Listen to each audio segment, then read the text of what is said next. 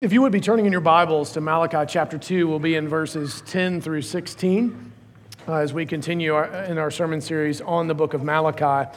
And again, if you're visiting with us this morning, all my questions are not rhetorical, so you can answer out. I know it's a Presbyterian church, but you're safe here, maybe. The first thing I want to ask you all, and this is critical, you've already heard this morning, what is the indicative on which all of the imperatives in Malachi is founded?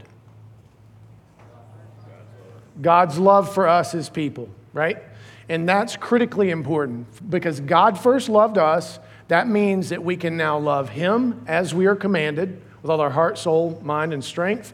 And we can love our neighbor as He has loved us, right? And don't forget that Malachi is carrying a burden. This is something that he is calling the people to do. Their culture looks very similar to ours. In fact, one of the reasons that we read the call to worship that we read this morning is to remind us that our affluence can actually blind us to the love of God. All that we have can make us sometimes think that we're doing pretty good and that we don't really need Him, and that we don't really need His law, and that we don't really need to be obedient, that we're covered, we're fine, as evidence of God's blessing in our life. Oftentimes, that's just His sustaining grace.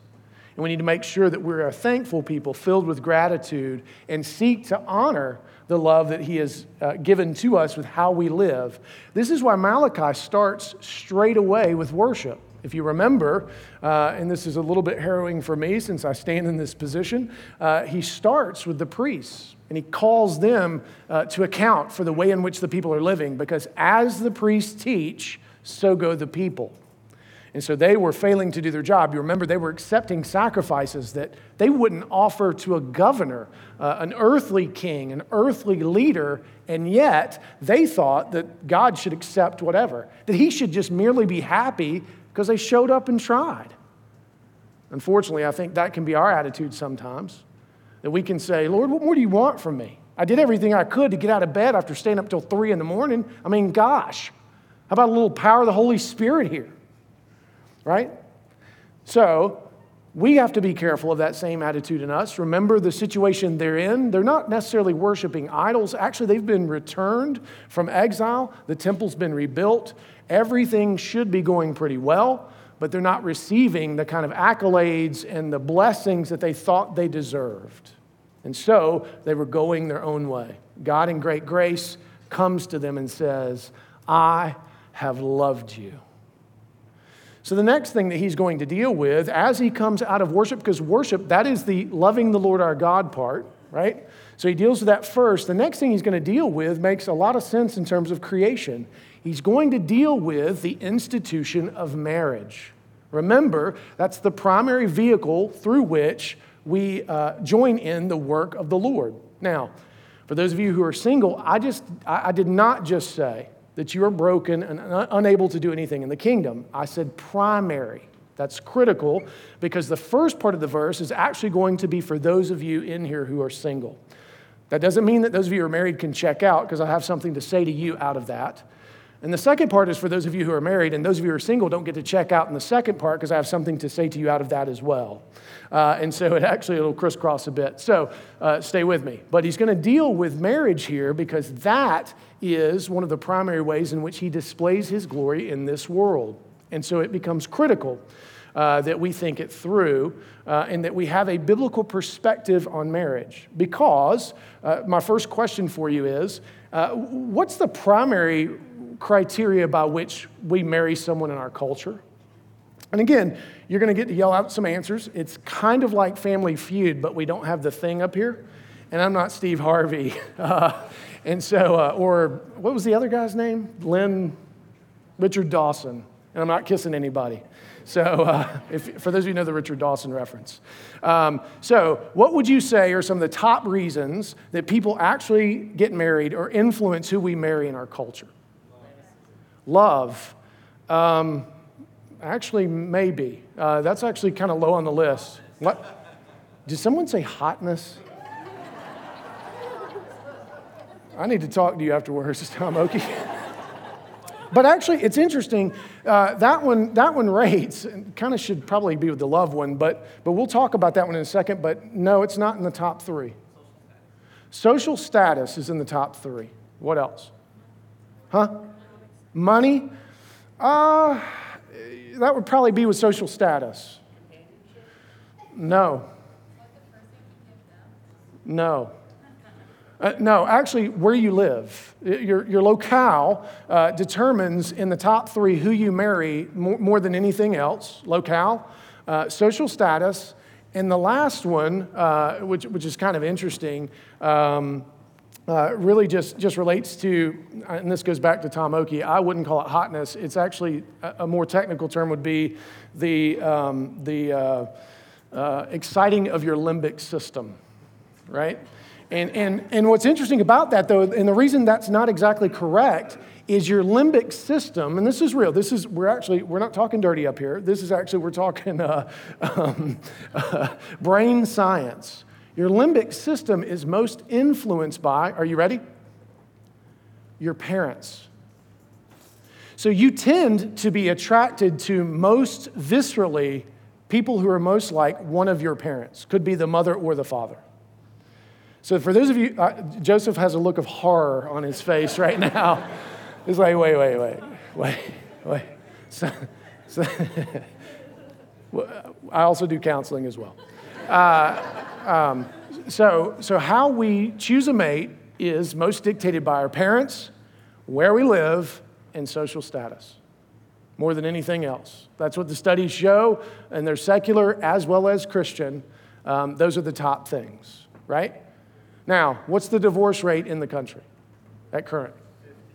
Yeah, it's actually closer to 60 inside the church and probably about 50, 55 in culture because a lot more people are not getting married at all. And so it's dropped, but that's not a true indicator of what's going on relationally.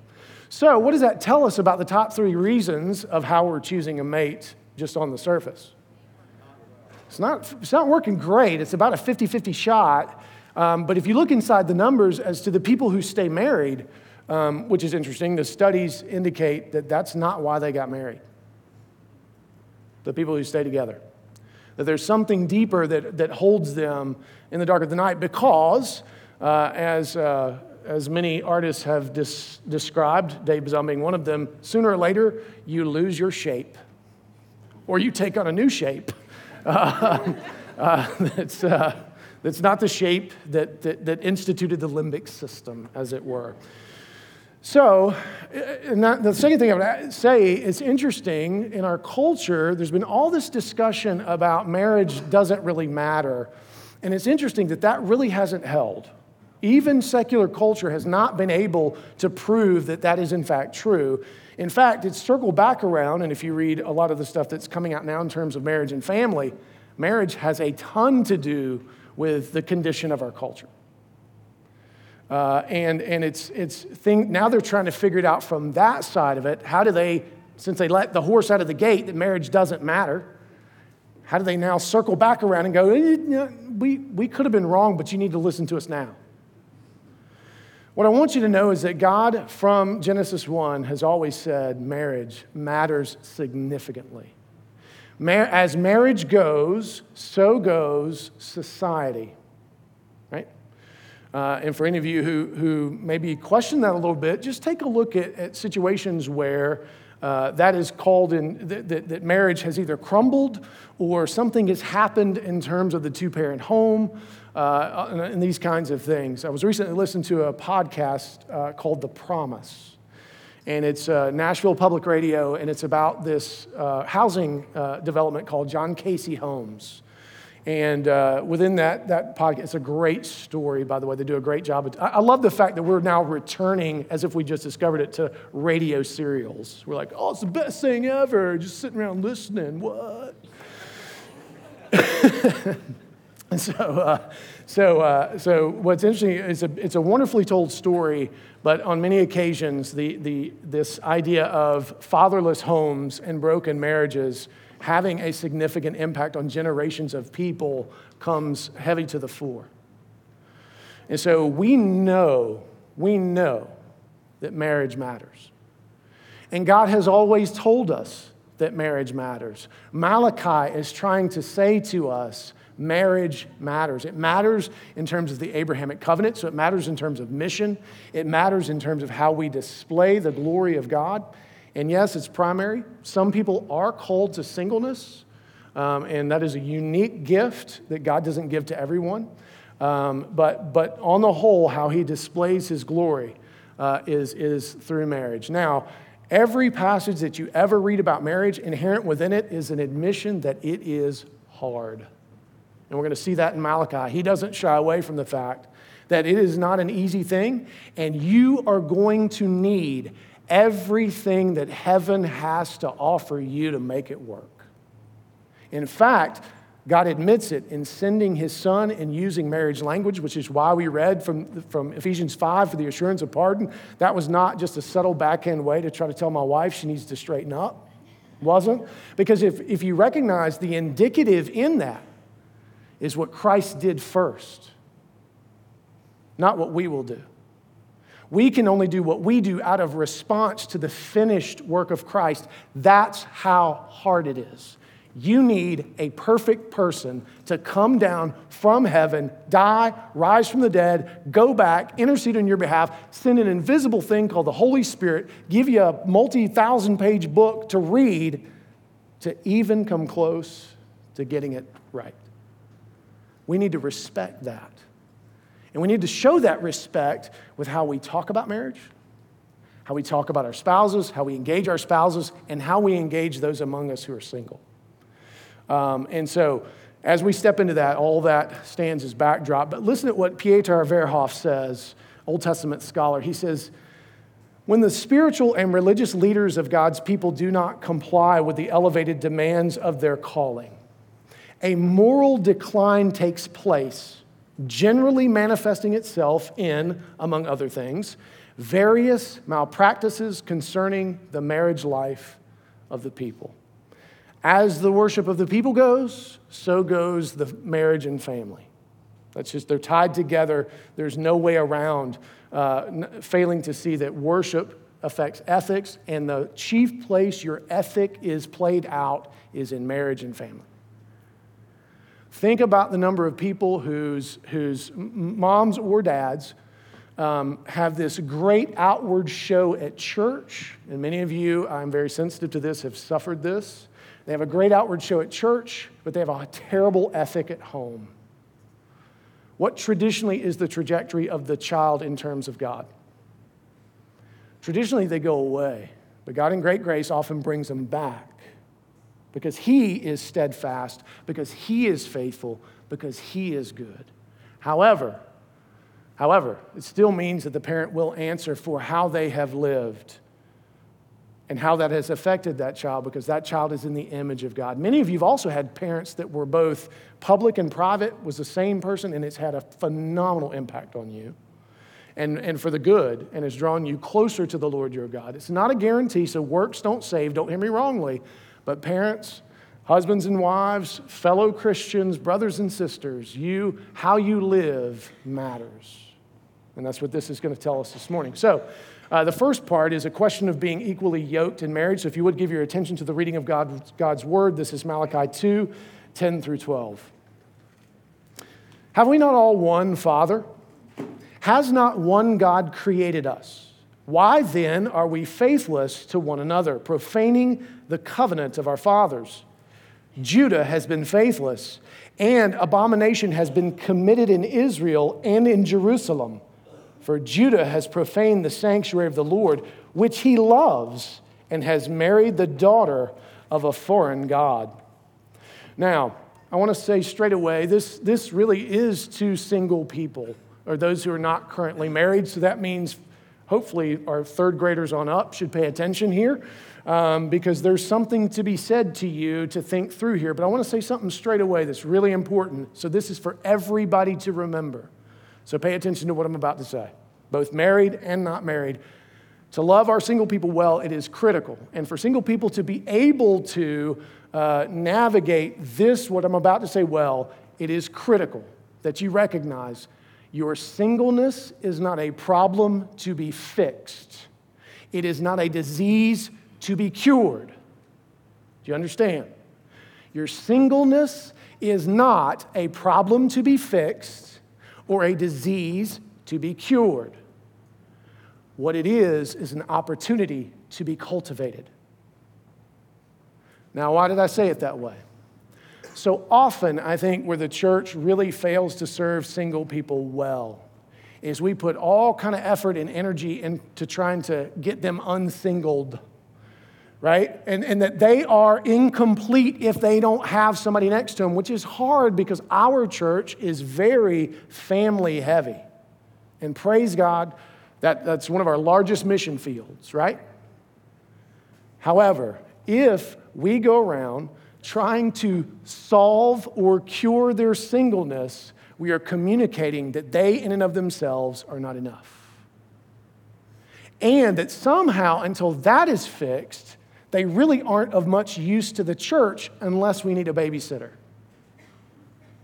Now, our single people oftentimes are very willing to serve us, the church, in that regard, but that can't be all that we ask them for. And as we know, singleness is not easy. Just as marriage is not easy, being a human in a fallen world bearing the image of God is just not easy. It's nuanced when you're married. It's nuanced when you're single and either don't want to be or you feel called to be, but are trying to figure out how to navigate the world. So where we could serve our single people well is jettisoning the idea that their singleness is in some way, shape, or form part of their fallenness. Now, if you are single and you don't feel called to singleness, right, then what Malachi is saying here is critically important. And what we talked about earlier becomes critically important because what's going on here is that, and this is why we located Malachi sometime in the time of Nehemiah. If you remember, both Ezra and Nehemiah dealt with these issues. Ezra dealt with it by tearing his own clothes and his own hair out. Nehemiah went next level on him and was like, no, I'm not hurting me. I'm going to snatch some of your beard out and slap you upside your head. Now, we can't do that anymore based on what I read in the New Testament. But Nehemiah felt strongly and he wanted to make a statement. So Malachi is dealing in that same issue. So what has happened here is that the Israelites have been acting upon their limbic systems. They've used the eye test to decide who to marry. They've used the love or emotion test to figure out who to marry. And so they're just marrying whoever is in the countryside, whoever is closest to them, whoever they find attractive. Now you may say, well, but doesn't the Abrahamic covenant say that you should, we want people to come in, and missional marriage is a great way to do. First of all, it's not a great way. Sometimes you stumble across it and God is gracious, but it is not the primary way we should go about trying to bring in the nations. See, the problem here is that they continue to worship the God of their fathers, Baal or Ashtaroth or whoever else. And the problem then becomes the husband, in this case, which would have been the case given the kind of the structure of their society, he'll still go to temple. He still makes sacrifices, right? He goes to his church and she goes to hers. He worships his way and she worships hers. Now, what about if her way of worship is to sacrifice the first child? Who wins that battle? Do you cut it in half? Well, you can't because, as Solomon proved, that means the child doesn't live. Nobody wins. What if her way of worship is that the females would be reserved for temple prostitution? Who wins? You see, this is why this is incredibly problematic. And it still today is problematic if you didn't know. In fact, the New Testament says it this way in 2 Corinthians. He says, do not be unequally yoked. And we wrestle with that. And again, we struggle to see and to understand what this means. And so We oftentimes say, yeah, we just got such good chemistry, which is just code for limbic system, right? It's biochemistry. We got such good chemistry, we'll figure it out. We'll work it out. We don't have to both worship the same way. I mean, she can do her thing and I'll do my thing, or he can do his thing and I'll do my thing, right? How does that play out? How does that work once you have kids? And let me tell you what you're teaching your children and what they were teaching their children. It doesn't matter who you worship. It doesn't matter who you worship. You pick. Now, does that seem right to you? And anybody who is married and has married in a way that would be defined as unequally yoked, let me say something to you. I did not just give you license to dump the other, right? Peter actually says, and Paul does too, no, you made that decision, you made that covenant. Your best resource now is prayer. To pray that there would be unity in the worship of the Lord your God. You don't get to out because you go home and you're like, hey, you're more charismatic than, I'm Presbyterian. We can't have that. You got to go. Cameron said, I apologize. Or you can't go home and go, nah, you're Catholic. Pope's like the Antichrist, I think. Calvin said it. Somebody said it. And so you got to go. I did not just say the Pope's Antichrist. That was me quoting someone else. That's clarification. If he is, I don't know about it. And so you can't go home and say, no, you like to worship in the trees. That doesn't work for me. You got to go. So you don't have license to do that, nor should you look down upon your spouse at this point because they don't worship like you do. You are where you are right now, and the Lord God is sovereign, and He is powerful, and He is good. Take up the means of grace on their behalf and your own, and for the sake of your children, and use them. But if you're not yet married, or if you are divorced and would like to be married again, then it becomes critical that the chief thing that you look at, the chief marker for which you choose to marry someone, is the impact that it is going to have on your ability to glorify the Lord your God. And so many times when we do premarital counseling, one of the questions that I ask very early on is, what is it that you think that you can do together that you could not do separately to glorify the Lord your God? Because the Lord is sovereign. If He brings two people together, it's to do more than they could have done independently. And so often, it hadn't even been thought about. And you know as well as I do, when it's the first time you're hearing it, that's hard to answer. And so you just kind of come up with something religious, and it's not really something you're committed to. And you got to be careful there. There's a lot of great people in this world, a lot of great people. And you could be married to lots of them. But the Lord has in His sovereignty, and I'm not one of those that says it's all about soulmates and you got to find the one. I think it's probably a smaller range. But within that range, it is incumbent upon you to ask that question. You can like them. They can excite your limbic system. They can meet the eye test. They can have great social status. There can be all sorts of fringe benefits to being married to them. But if, in any way, shape, or form, it is going to diminish your ability to glorify the Lord your God and do what He's called you to do, you should not marry them. And in fact, based on that, you have actually a broader range of choices, as it turns out. Because it's not all based on attraction, which everybody admits, both secular, in terms of secular psychology, marriage and family therapists, neurology, it doesn't last. And when you don't get that limbic rush, when you look across the table over your froyo, maybe it's just the froyo, I don't know, something begins to shift. And now what is your commitment going to be based on?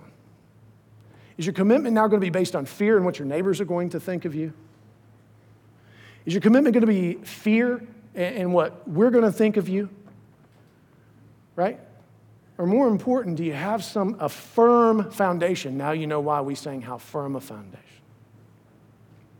You have to have a very firm foundation. So if you listen to me, if you are not yet married, it is hard. The butterflies, they're real, aren't they? I remember the first girl I had butterflies with, I was non-Christian, tried desperately to move in with her, and the Lord was so gracious that it was not allowed to happen. It would have been horrible, not because of her, you know why, but because of me and the alchemy of us coming together. Susan and I broke up. I became a Christian a week later. She was wondering, have I toiled for nothing? The question still remains. So and listen, I'm not telling you who to marry. I'm not making it necessarily even easier. It's actually harder. I get that. This is why the church has to love its single people and the students really well. Because it is just trying to figure that out is one of those maddening aspects of our entire humanity.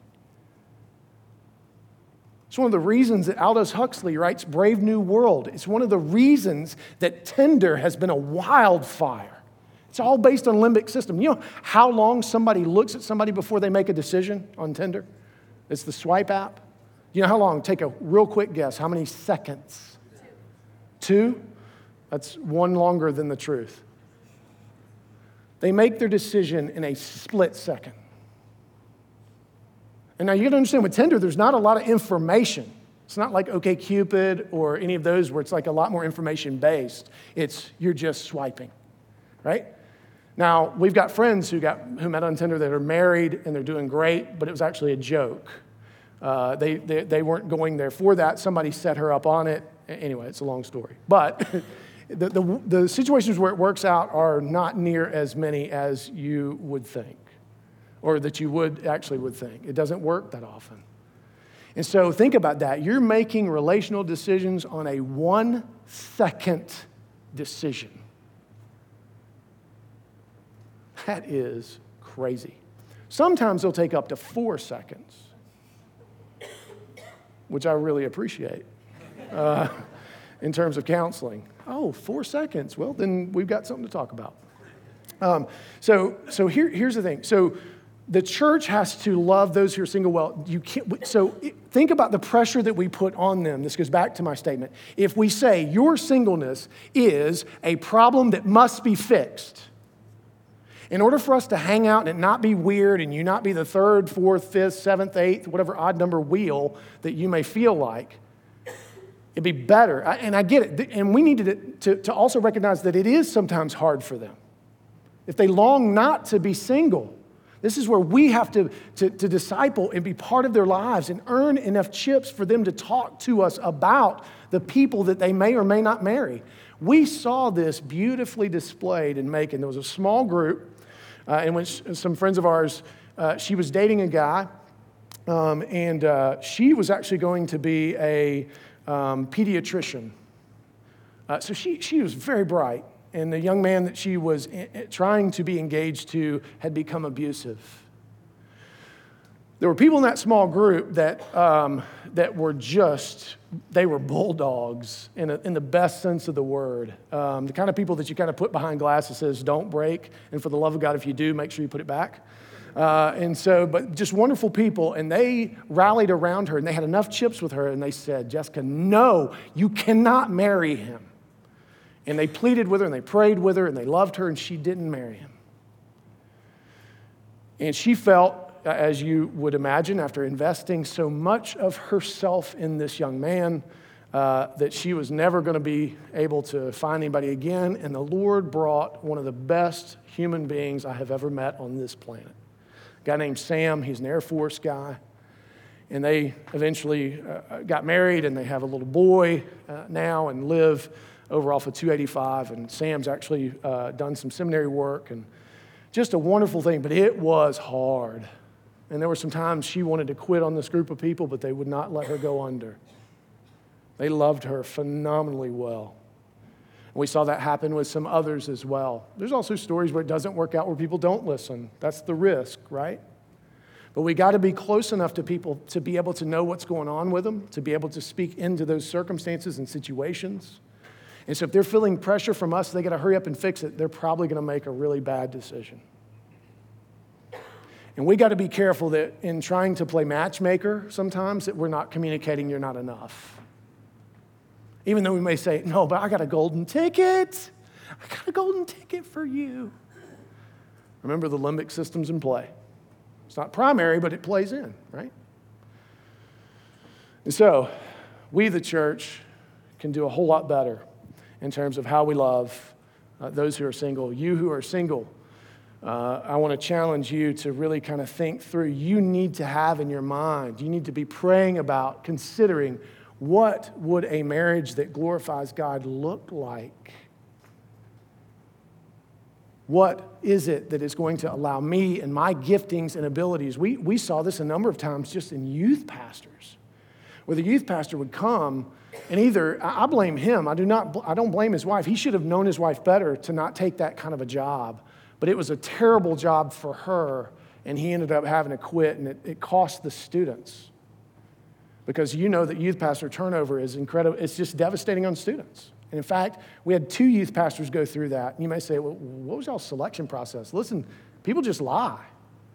We tried in the interview process to figure out and understand that and challenge that, but they just lied to get the job. And when they got the job, they couldn't keep the job because it was such a strain and so destructive upon their marriage. And so this is critical that we think through. I don't know of anybody else I could be married to do what I do and what God's called me to do than Susan. I'm so thankful for her and how she has loved me well, loved our children well, and you know, just has this rich vision and always has. It's one of the reasons I married her. She's had this rich vision of what God has called her to do. She is not second fiddle. In fact, some of my calling here has been about her. She has found a wonderful calling at First Care Women's Clinic that is of same or greater importance than what I do. And amen. And so it becomes critical that in choosing who you are going to marry, that you not compromise on this issue, if you at all can. And this is why God says, don't be giving yourself away. I see so many marriages that occur because they've given so much of themselves, both physically, mentally, and spiritually, that they think, well, we've crossed so many boundaries. Might as well stay with this. What else is coming? As if you're sovereign. You've already decided. Don't do that. Know that the Lord your God is good and that He loves you and He will provide. We, as a church, had the opportunity to walk with Amanda Budkowski, who's now Amanda Bauder, through her singleness. And it was messy. It wasn't great, but Kristen and her family did a fantastic job of loving her well, as did many of you. And the Lord provided David, who loves her phenomenally well. And so what a gift that is, that we, the church, can serve in that respect. And so it's something we want to be growing in. But remember this. Singleness is not a problem to be fixed. It's not a disease to be cured. It's an opportunity to be cultivated for the glory of the Lord. So listen to what Roger Ellsworth says about this section. He says, we may be inclined to think that what goes on in our homes doesn't have any bearing on the rest of life, but it does. Here in Malachi's day, we find men going to meet the Lord at the temple, and the Lord points them back to their homes. Family life colors, influences every other part of life. How is worship shaping your view of marriage and how you live it out? See, it's that worship should shape marriage, not the other way around. This is why when you get married and you're unequally yoked, and that begins to shape how you worship or affect where you can worship or affect what you can do in your calling, that's backwards. That's the cart before the horse. So it's critical that if you're single, that this matter to you. And then what impact would being unequally yoked in marriage have on one's worship and the raising of children? It has a supreme impact. In fact, the impact is so large that let me read to you verse 13. Listen to what or verse 12 rather. Listen to what the Lord says. It's one of the reasons I held this back. May the Lord cut off from the tents of Jacob any descendant of the man who does this, meaning marries a daughter of a foreign god, and she continue to worship that god. Now, if she convert, you can marry foreigners if they convert. But if she's going to continue to worship her god, then you can't do it. May they be cut off from the tents of Jacob, any descendant of the man who does this, who brings an offering to the Lord of hosts. Now, that may sound very harsh to your ears, right? But the New Testament speaks of it. 1 Corinthians 5, there's a situation in Corinth where the stepsons are engaging in illicit behavior with their stepmoms. Paul says, excommunicate them, which means kick them out of the fellowship. Don't even eat with them. Cut them off. But then in 2 Corinthians 2, he reminds the Corinthians, but make sure that they know that you still love them. And that if they repent and return, there is a place for them at the table. What Malachi is calling for here is, look, it'd be better if these guys had to taste the full weight of their sin through excommunication. The point of which would be to get them to repent and return, not be destroyed forever. Remember his grace to Esau and the Edomites, 1,600 years. And think about how marriage played into the Edomites' demise. If you know the story of Esau, he marries straight away women with foreign gods. In fact, it troubles Rebekah's heart, his mother. And then on it goes, the Edomites, as they continue to syncretize and blend with the surrounding culture, the entire nation is destroyed.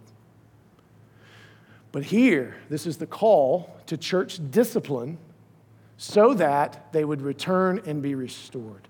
That's the purpose of all church discipline.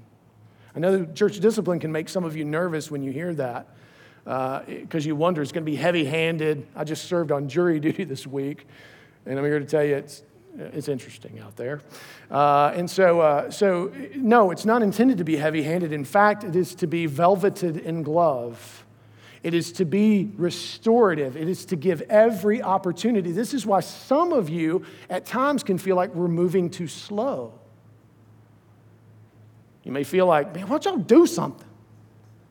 Because the ground is delicate and the shoots are tender and the reed is bruised and the flax is smoking, but it's almost out, but we want to be patient with it. And then there are times when we do have to move where you're like, why are y'all moving so fast? Because every effort has been exhausted and the only thing left is to remove them from fellowship. But what we want to commit to is every opportunity when it comes to these things. And so the Lord is calling for it to be restorative, spoken by Malachi. Now, let's turn to verses 13 through 16, and this is a question of the purpose of marriage and the violence of divorce. If you would give again attention to the reading of God's word. And this second thing you do, you cover the Lord's altar with tears, with weeping and groaning, because he no longer regards the offering or accepts it with favor from your hand. But you say, why does he not? Because the Lord was witness between you and the wife of your youth, to whom you have been faithless, though she is your companion and your wife by covenant. Did he not make them one with a portion of the Spirit in their union? And what was the one God seeking? Godly offspring. So guard yourselves in your spirit, and let none of you be faithless to the wife of his youth. For the man who does not love his wife, but divorces her, says the Lord, the God of Israel, covers his garment with violence, says the Lord of hosts. So guard yourselves in your spirit, and do not be faithless. Now, Malachi now turns to those who are married. See, they also had a problem in that day that the married folks were looking at the greener pastures. They were seeing all these unmarried Israelites getting to hook up with all these wild, exotic women from the hills, which Solomon had taught them how to do, by the way, long ago, and rent the kingdom in half. They'd already seen this go bad. It's part of why they were in exile. And yet, they returned to it very quickly, as Peter would say, like a dog to their own vomit. And so they were divorcing, casting out their own wives, or engaging in polygamy and reducing the status of their own wives, right? And choosing instead to bring in those who would worship foreign gods. You have the same problem, right? It's confusing to the children that you have. It's confusing to the children that you will have. It just basically indicates it doesn't matter who you worship and what you do. Go with your, listen, have you heard this before? Tell me if you've heard this before. Just go with your heart. Just go. Just, if it feels good, do it and get tested afterwards. Right? Go with your heart. Go with your gut. Do what you think is best. As if there's no barriers whatsoever, as if there's no guide rails, if there's no banks of the river for us at all. We, radically individualistic, rebellious people, they were going so far as to divorce their wives. Now, what was going on here, and what that comment was that was being made, and one of the reasons that God returns to Genesis 1 and 2 and quotes it essentially to them, what he's saying is, I have provided her for you. I am sovereign.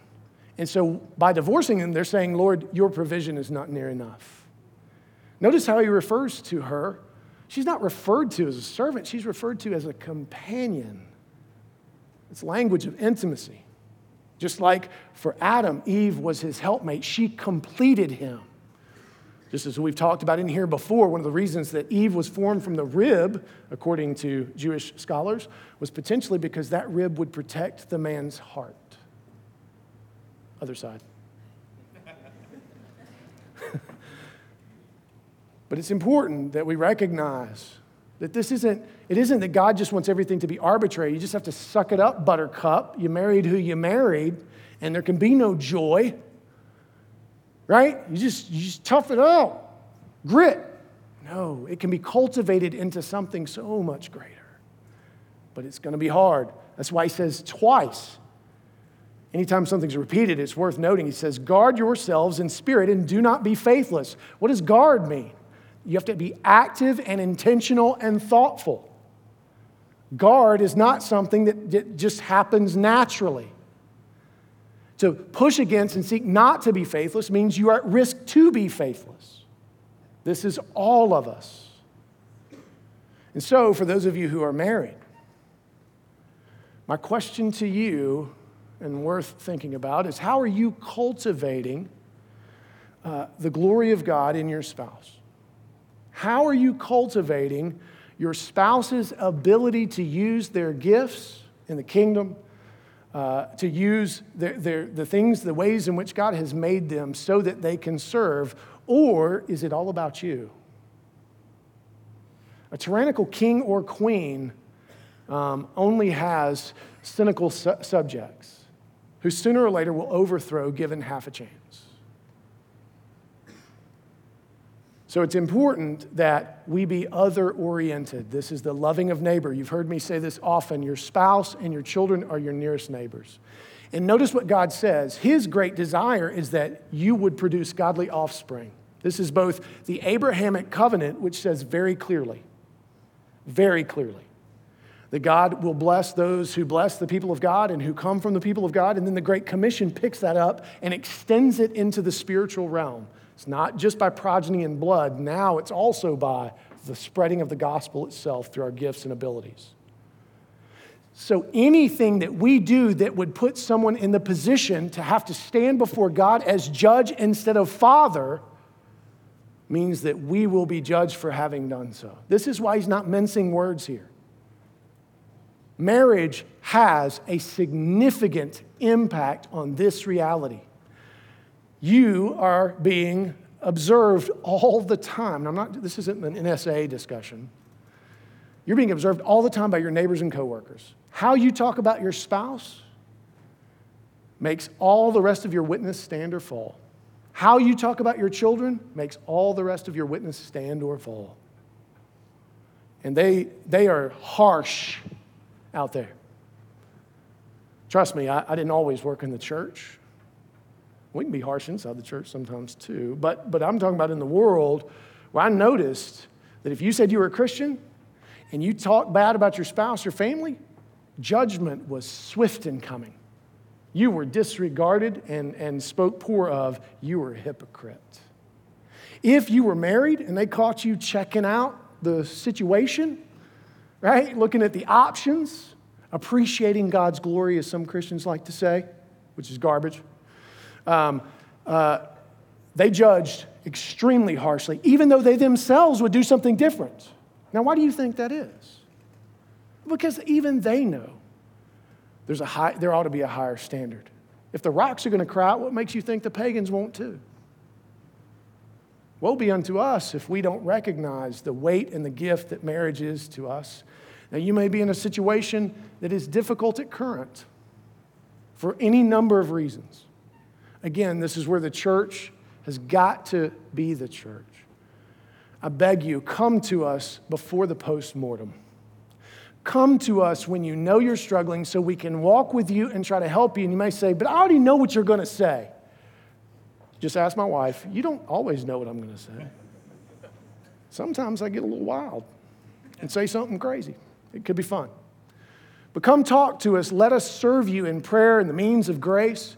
Too often, when someone's had an affair, I think to myself, why didn't you come to us 3 years ago when the light had gone out in your limbic system and you were beginning to look around and knew you were in trouble? We're not going to judge you for that. We long for things to be repaired and restored. And you may say, how can you repair that? I can't, but I know the one who can. And I know the means to get to the one who can. And I know the means that can be of the Spirit that can help you. So if you're struggling, do not let the devil say, they don't care about your stuff and they get tired of hearing that stuff. No, trust me. We never get tired of hearing about it before it's postmortem. Never. We do get tired of hearing about it postmortem. Do you follow what I'm saying? Postmortem just means when it's already decided, done, and over. So bug me, use up every minute of the 6 days a week to which I am called to work to keep you from going postmortem. I would much rather expend myself and my energy, I'm sure the elders would too, seeing something reconciled and built back up when we have a chance instead of when it's too far gone. We're not here to judge you. We've all been there. Ain't none of us can throw stones at any of you and any of your struggles, right? We can't. And so, let us be a people who recognize the gift that marriage is to the church and to the world. The vehicle that it was intended to be from creation, from Genesis 1 and 2.